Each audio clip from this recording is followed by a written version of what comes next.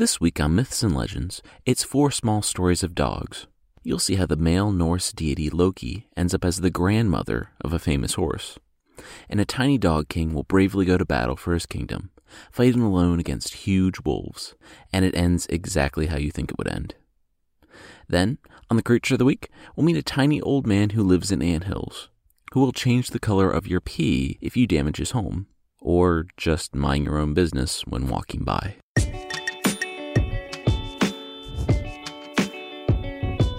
This is the Myths and Legends Podcast, Episode 9, Generations.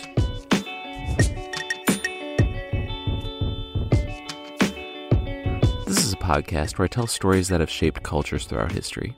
Some are incredibly popular stories you think you know, but with surprising origins. Others are stories you probably haven't heard, but really should. Each week on our show, we choose a narrative, and I tell you the story as it was originally written. This week, however, I'm going to pick a theme and bring you different kinds of stories on that theme. Today's show, dogs. Dogs are kind of the perfect merging of civilization and the wilderness. I don't know if you know this, but dogs are a domesticated animal, and thus wouldn't exist without humans. Dogs are the descendants of wolves that dared to get close to groups of humans, to scavenge off them, and eventually to rely upon them. The humans began to rely upon these wolves for protection or letting them know if something was approaching, and as the years turned to centuries and the centuries to millennia, we began to make the distinction between dogs, the loyal, friendly, domesticated animals, and wolves, the dangerous, vicious beasts that haunt the woods. Dogs today retain little of their wolf heritage. Stray dogs are scavengers. They spend a few hours a day eating what they can find, and then the rest of it just goofing off. They don't spend time in packs, but are accompanied by 1 or 2 other dogs. Still, the wolf is inside them. They aren't so far from their wild forefathers that they are a different species or anything, as you can easily find dog-wolf hybrids that are domesticated, yet have those wild strains in them. As everything, the difference between a dog and a wolf, of civilization and the wilderness, exists on a continuum. The 4 stories I'm going to be telling today explore that continuum, starting in the time of myth, when a wolf was the ultimate foe of gods and men. In the second tale, I'll explore the stories of the black dog, a beast of near mythic proportions that represents the line dogs walk between hunter and protector. Then, we'll meet the dog king of Denmark, which is exactly what it sounds like. He's from a time when both humans and dogs were little better than animals. Then I'll finish out with a legend of the saddest dog story you've ever heard.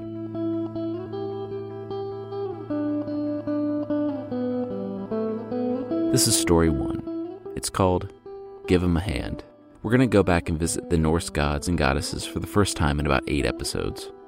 This story takes place before the Volsungs, and before the story of Balder I told in episode 3a. Loki, as you probably know, is a trickster god, but he's also a father, and a mother, but we'll get into that. The Norse myths aren't as bad as the Greek myths, with their near ubiquitous rape, incest, and philandering, but they aren't exactly children's stories either. Suffice to say, Loki had several children. His most interesting children, as it turns out, are the ones that he did not have with his wife. They are the stallions Sleipnir, and the 3 we'll talk about today. With regard to Sleipnir, the main Norse gods, called the Aesir, so Odin, Loki, Freya, Tyr, Balder, all them, wanted to get some free fortifications built, so they contracted with a giant to do them. The only issue was that they didn't know he was a giant, but we'll deal with that later too. The deal was such that he had a very short timeline to complete the job, and he could only do it with the help of no man. Well, he wants his horse to help him, and Loki doesn't see a problem with that, so he convinces the Aesir to just, let his horse help him. It's no big deal. Unfortunately for the Aesir, this stallion turns out to be better than several men, and it looks like the builder's actually going to be able to complete the job on time. The gods are mad at Loki for letting the man use the stallion, and they put it on him to find some way to stall production. He's determined to use any means at his disposal to make this right. He thinks of one. He transforms into a beautiful mare, and the stallion can't handle it and chases Loki, in the form of a beautiful female horse, into the forest. Loki finds that he can't lose the stallion, and the stallion chases Loki, and the builder chases the stallion all night, and they lose a whole day of work. The builder finally gives up and returns, and finds that the Aesir, the Norse gods, have made the discovery that the builder is a giant. The relationship between giants and the Norse gods is very complex. Suffice to say, they mostly hate the giants mostly hate them, but they also get together with the giants and have children with them. It's very confusing. And Thor's big thing is that he's a giant killer, as we'll see here. So because he's a giant, they can disregard their oath to him, and they call on Thor, who smashes his skull in with a hammer. Done and done. As Thor is wiping blood and bits of bone off his hammer, everyone sees Loki coming out of the forest. A mare with his, or her, head hung low. Oh, hey, it turns out we didn't need to distract him after all. He was just a giant, so we had Thor kill him, and we don't have to pay him, they say to the downtrodden Loki. What's your problem? Well, the stallion caught Loki, and it did what stallions do to mares that they're very attracted to. The plan having backfired for Loki in the worst way possible, he then finds that he's pregnant. After however long the gestational period is for beings that are half horse and half god, he gives birth to Sleipnir, the 8-legged horse that Odin rides around on. Then I hope he sat down and did some serious thinking about his life and all that his hijinks have gotten him. But as we know with Balder, Loki just keeps on being Loki. Oh, and remember that Grani, Sigurd's horse from episode 3C, was the child of Sleipnir? Well, that would make Loki his grandmother. Yeah, mythology is weird. Anyway, at another point in time, Loki also gets together with a giantess, and this time Loki is in the form of a male. And it's weird that I even need to specify that. With her, he has 3 children, the Midgard serpent, Hel, spelled Hel, and Fenrir, also called Fenris Wolf, but we'll call him Fenrir here. The children were brought up in the land of the giants, Jotunheim, and there were terrible prophecies said about all 3 of them. So terrible that Odin demanded the children be brought before him. They were, and he immediately seized the serpent and cast it down into the sea that surrounds the world. It kept growing and growing, though, until it encircled the whole world and started biting its own tail. When he finally lets go, that's the end of the world, but as we'll see, the Norse gods are really cool with delaying the inevitable. Hel is a bit more reasonable, and while she can't stay in the world, Odin gives her a realm to rule. You'll remember that Sigurd mentioned Hel when he killed Fafnir, and she is an underworld-esque figure. She is gloomy and all around unpleasant, having a complexion with a blue tint to it. Think about her as sort of a Hades figure. The last is Fenrir, who is just kind of a larger-than-normal wolf when the Aesir take him in. They keep him in the house, but, like the Midgard serpent, he quickly grows too large. Tyr, one of the gods, is the only one brave enough to feed him regularly, and his increasing size, in combination with the prophecies that he will destroy them all, make the Aesir wary. They decide that something must be done. Fenrir must be bound so that they can control him. Of course, he can talk and understand things and all that, and they come up to him with an especially strong fetter, and pose it as a challenge to his strength. He looks at it, and consents to let them wrap him up. He smirks, and the first time he flexes his muscle, that fetter was shredded faster than one of the Incredible Hulk's shirts. Fenrir's strength was increasing daily, so when they came to him with a fetter that was twice as strong as the first, he figured it was risky, but he could do it. He thought about it, and knew that he would need to do risky things to gain renown, and allowed himself to be fettered. It takes a bit more straining, but he was able to tear it. He was panting, but he did it. The Aesir were panicking. That was the strongest thing they could make with the materials that they knew of. Odin sent a messenger to the land of the Dark Elves to seek out a dwarf who could craft something. They know just the thing, and forge Gleipnir. The messenger brings back this thin, silken ribbon the dwarves assure him is impossible to break.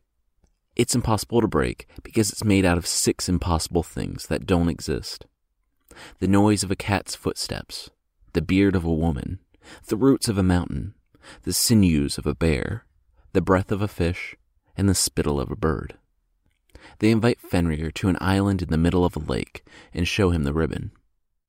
Everyone tries to break it to demonstrate its strength, and no one can. Fenrir is suspicious. If he did break this ribbon, it would offer no renown since it looked so weak. If he couldn't, then it was made from cunning and treachery. He refused to be bound by it. He explained that if it was treachery, they would either kill him or leave him in this remote place. He said to try it, he would need a show of good faith. He needed one of the Aesir to put their hand in his mouth. If it was a normal ribbon, the god wouldn't have anything to worry about. If he couldn't break it, and they unbound the wolf, the god would also not have anything to worry about. However, if this was treachery, and they tricked him and didn't unbind him, then the god would lose as much as Fenrir could get. The Aesir hesitated. Fenrir noticed the half-second and realized that he had them. He was surprised when Tyr, after a moment of hesitation, raised his hand. Fenrir looked at him. This was the one that had been brave enough to come and feed him when the others saw him as a monster. If he had anything close to a friend among the Aesir, it was Tyr. Why did it have to be Tyr who stepped up?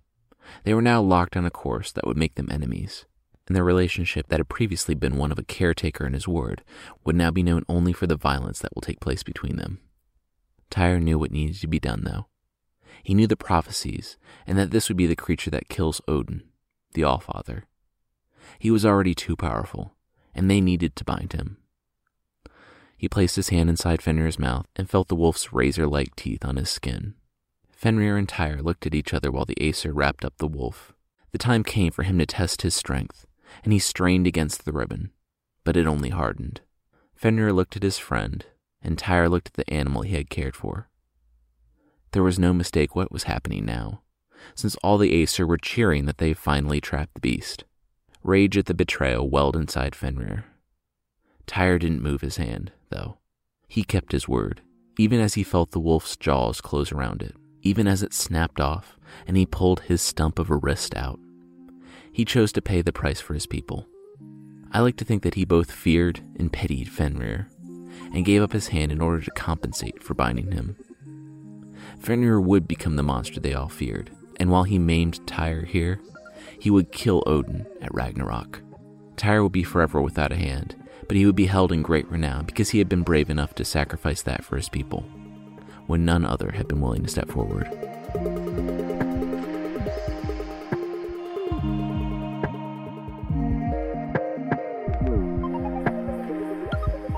That brings us to the second story today, and this is less of a story and more of an extended creature of the week.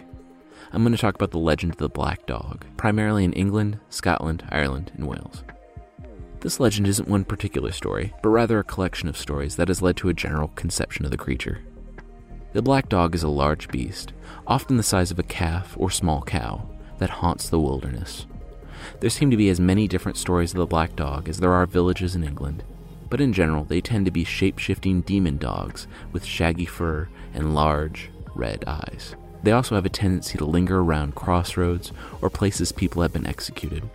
They're mostly malevolent, and if you see them, it's said that you'll die within the year. They can be spectral hounds that will spot you, then sink into the ground, or maybe they'll be accompanied by a ghastly horseman. Some are thought to be the souls of people executed for crimes that have returned to take the form of this beast. One particularly famous story from folklore was of a black dog named Black Shuck, who attacked 2 churches on the same day. On August 4th in 1577, in Bungay, in Suffolk, England, a huge, shaggy dog burst into the doors of the Holy Trinity Church during a lightning storm. He jumped in the praying congregation and then began mauling people. It's unknown how many people Black Shuck killed before the church's steeple came down through the roof. The storm passed from Bungay and continued on, 7 miles down the road to Blythburgh, where once again the Black Dog showed up. He appeared in the back of a church and came to a man and boy who were praying, and somehow wrung their necks instantly as he passed by. There's absolutely no explanation as to how this happened. They slumped over, but Black Shuck was surprised to find someone attacking him. The man, standing up for his congregation and hitting Black Shuck with his hand, found that his hand was burned by the spectral hound, who barked back in anger and burst out through the doors of the church, retreating into the storm. The congregation looked at the doors and saw 2 burned marks where the hound had passed. Those 2 marks are still there to this day, and they are called the Devil's Fingerprints. Today, the town of Bungay's coat of arms contains the Black Dog to commemorate the incident. Not all the stories of the Black Dog portray him as a hellhound, though, and like dogs, they have a protective, domestic nature mingled with the wild. Mr. Hare and Mr. Wharton were eating dinner together, and Wharton told Hare that the strangest thing had happened to a man he knew. His friend, Johnny Greenwood, had to ride through a wood to get where he was going. The wood was about a mile, and while that doesn't sound long to us, where it would be about a minute on the highway, you have to think about being on a horse, picking your way through the forest path at night. Remember, it's nighttime, so he'd want to take it slow, so this ride through the dark forest could take up to 10 minutes. The moon was hidden under clouds, but Johnny could see what was in front of him. He could feel the sweat on his palms gripping the reins as his horse trotted into the forest.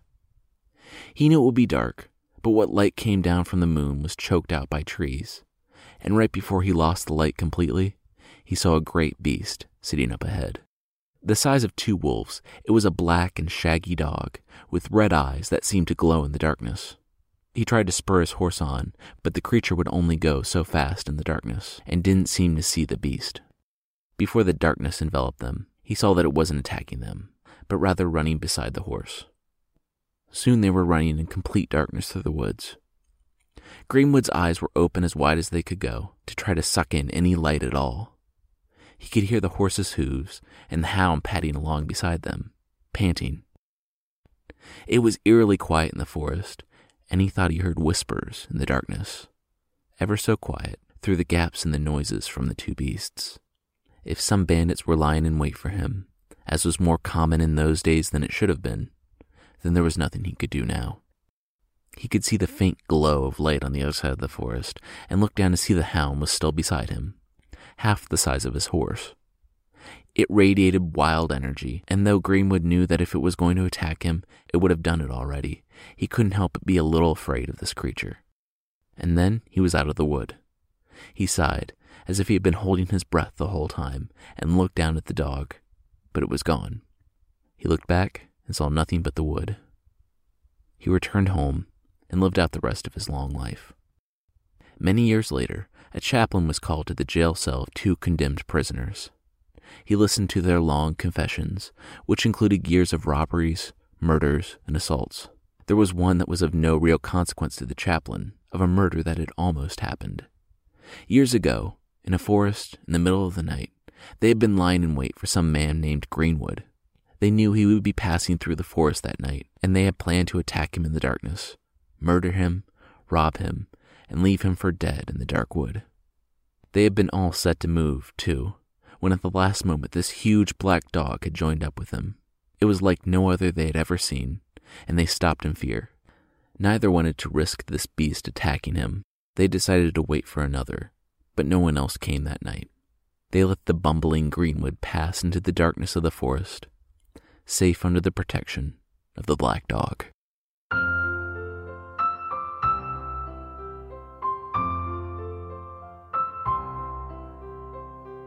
This brings us to the 3rd story, the Dog King of Denmark. Before I begin, in this story, I'm using a couple different accounts of tiny dog kings in Scandinavia, because apparently there were multiple tiny dog kings in Scandinavia in the Middle Ages. If a territory or kingdom was conquered, the overking might place a small dog in charge of the defeated people, as an extreme insult. This one is set just a few years after the saga of the Volsungs. The king of Denmark, who was said to be named Helgi, was killed. It's somewhat possible that this is Helgi Hundingsbane from the saga of the Volsungs. Remember that random son of Sigmund who got in that stupid insult battle? Anyway, after killing King Hodbrod, he gained his kingdom. Then he died, and a foreign king took over the land. To demonstrate his power over the people of Denmark, he sent a small dog to be their king. But he made it clear that the person who told him of the death of the dog would be executed. The Danes then took it more seriously and took care of the little guy. There's one source that describes the actual reign of the small dog, with him having a castle, crown, and being dressed in kingly clothes. He also signed documents with a paw dipped in ink, which is actually really hard to get a dog to do if you have one. There are differing accounts on his death, but the one I liked the most was that the wolves attacked the castle en masse. Now, I have a miniature dachshund, and she's very dumb. I love her, and me calling her dumb isn't me being mean, it's a statement of fact. She doesn't know a lot of things, but the thing she doesn't know the most is how small she is. It was the same way with the Dog King. He led the charge against the wolves, sprinting out in front of his soldiers. It could have been because he was a brave, inspiring leader, but also because he was a tiny dog who didn't know he was a tiny dog. The people watched in horror as he was torn apart by the wolves before the actual soldiers with actual weapons could stop the onslaught. Everyone is stewing in anxiety, but someone steps up, named Snow, and offers to go to Hakon, the king of Sweden, and tell him the news. He travels and meets with the king, and through a series of riddles, he gets the king to say that the dog died, and thus, via loophole, doesn't get executed. Now, the riddles are either complete gibberish or the smartest thing I've ever read. Regardless, I don't understand them at all. I posted them to the website with a link in the show notes, and anyone who reads them over and can construct at least a plausible argument will earn the official title of the Myths and Legends podcast, Riddle Master, and I'll announce your name on the show. Since the dog was dead, Snow hadn't told him, and Hakon didn't care who was king of Denmark. He said, whatever, and made Snow king. Everyone was surprised when Snow returned alive, and even more surprised when Snow turned out to be somehow worse than the little dog king. He became drunk with power and was harsh and a cruel man. There were dissidents in his court, and a man named Roth spoke out against him. King Snow intended to kill the man, but he didn't want to be seen as harsh, so he tried to send him to his death under the guise of an errand. He sent him to a giant that was supposedly prophetic, believing that Roth would be killed after any interaction with the giant. He wants Roth to ask the giant how he, King Snow, will die. The giant is hostile at first, and demands 3 true sayings from Roth, or else she'll kill him. He says 3 true sayings, and the giant relaxes. They talk, and Roth asks how King Snow will die. The giant refused to say anything more, but gave Roth a pair of beautiful gloves to give to King Snow. Back in Denmark, Roth presented the gloves to Snow, who was annoyed that Roth was still alive, but the gloves were a nice consolation. That day, he was going to preside over an assembly. He stood up in front of the crowd and put on the gloves that he had received from the giant. He wanted everyone to know that he was completely powerful, and even the giants were sending him fantastic gifts. He had not thought about the question he had sent Roth to ask, though, or about the implication of the giants giving Roth the gloves as an answer. The gloves fit perfectly, and as soon as they were snug on his hands, they began to itch. It was only a little at first, but soon it was so bad that it stopped him from talking. Then he started screaming. A black mass swarmed up from his gloved hands, following along his body. He pulled one glove off and shrieked at the bloody, eaten waste that was left of his hand. As the black mass moved down to his legs and ate them away, he dropped. The leaders of Denmark stood up to see what was going on. They saw fleas scurrying off in every direction, away from the half-eaten corpse of Snow. The successor to the Dog King had been eaten alive by fleas that had come off his magic gloves. The man that was so adept at wordplay that he avoided death at the hand of the Swedish king to become king himself had ignored the most obvious answer to the question that he posed to the giant. The gloves that she gave him were to be his manner of death, as they were enchanted with multiple hungry fleas that would come out the moment he put them on. I can imagine the air was thick with irony as the leaders gathered around Snow's corpse. Not only was the man who succeeded the Dog King somehow worse than the dog, but he died by being bitten to death by fleas, where his predecessor had died rushing out to defend the kingdom. Both, however, were completely oblivious to basic facts that could have saved their lives.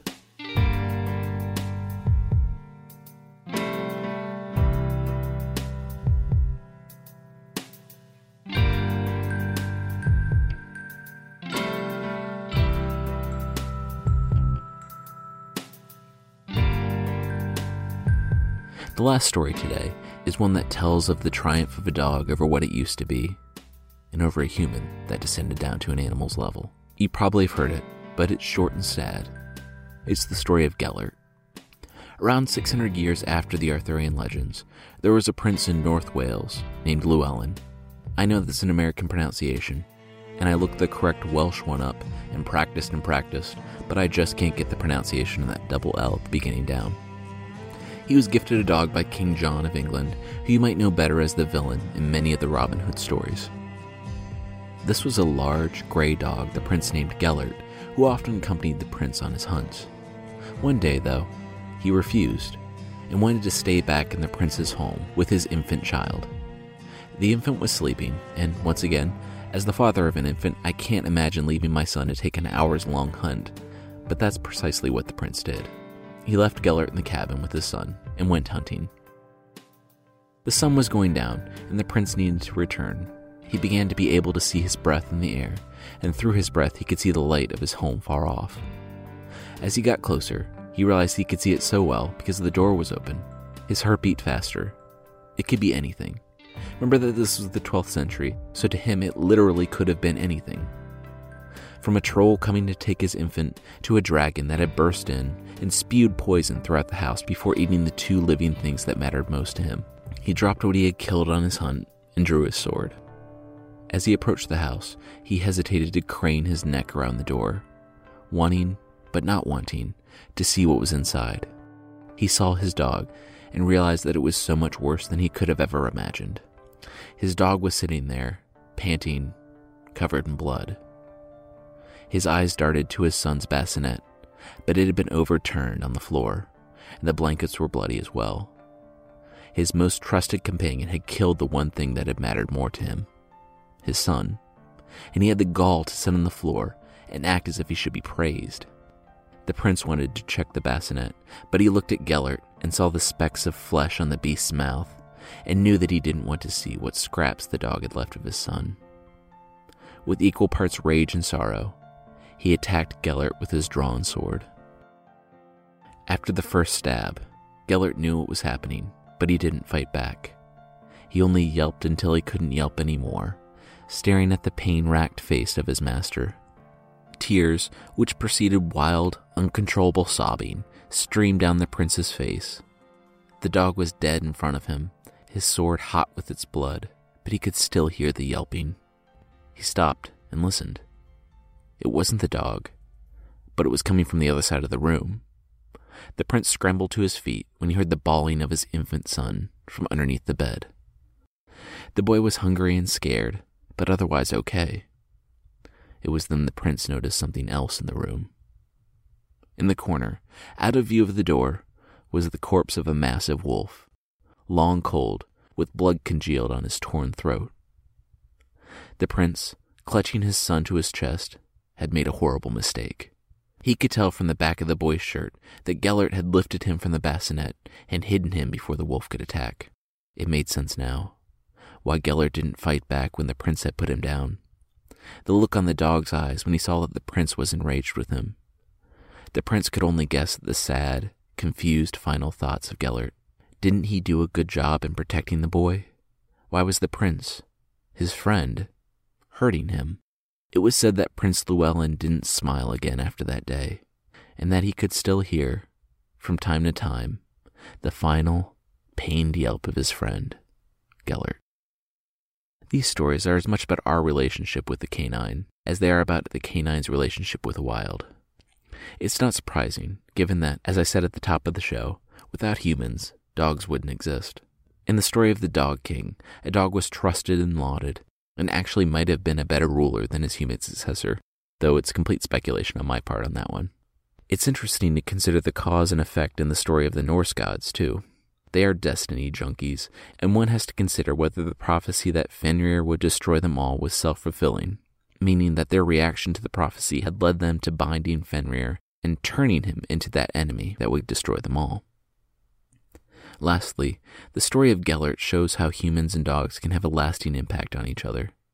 Even though the prince believed Gelert to be the worst type of monster, Gelert remained the hero, and he didn't fight back even when his life was being ended by the very person he loved most, due to a hasty error in judgment. It's an instance where human and animal switched places, with the prince having acted rashly based on emotion, and the dog restraining himself out of self-control and love, even to his own death. Speaking to us about the relationship between civilization and the wilderness, human and animal, and how delicate the divide between the two can be. That's it for this week. Next week, we're going to go farther back than we've ever been before, and I'm starting the original story of the labors of Hercules. Or, if it was one of those terrible internet ads, this demigod discovered 12 weird tricks to stop aging. Dermatologists hate him. I recorded last week's show before The Little Mermaid, so there are a ton of people to thank.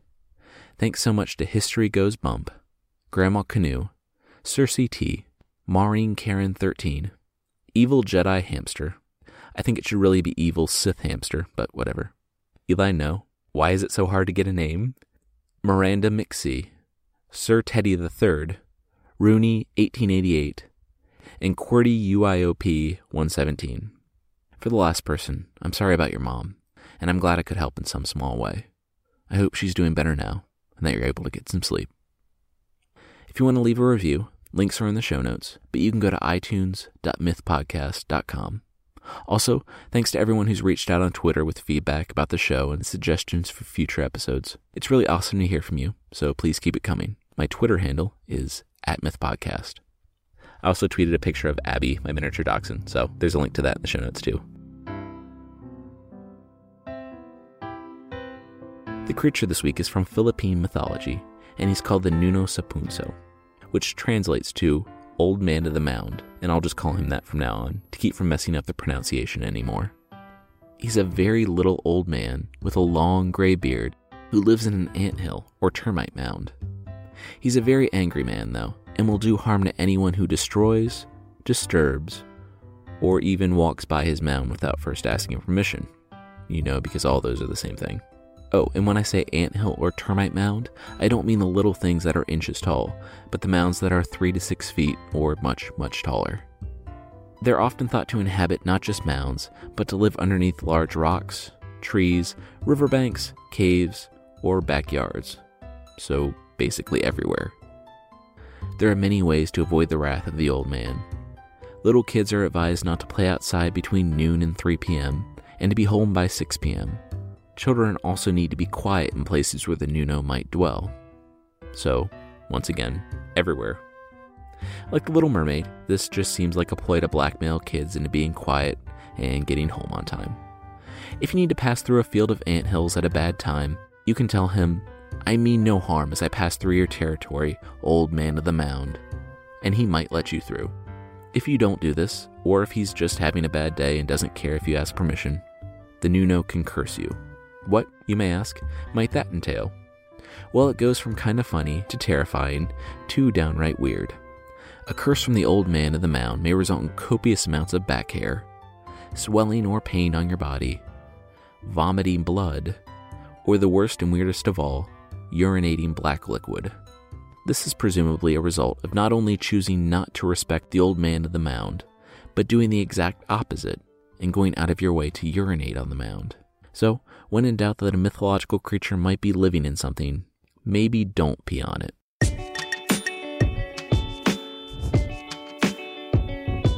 That's it for this week. The theme song is by the band Broke for Free, and the Creature of the Week music is by the stalwart Steve Combs. Links to the other music I used are in the show notes.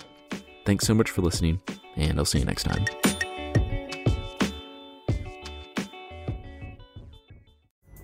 Pulling up to Mickey D's just for drinks? Oh yeah, that's me. Nothing extra, just perfection and a straw. Coming in hot for the coldest cups on the block. Because there are drinks. Then there are drinks from McDonald's. Mix things up with any size lemonade or sweet tea for $1.49. Perfect with our classic fries. Price and participation may vary. Cannot be combined with any other offer. Ba-da-ba-ba-ba.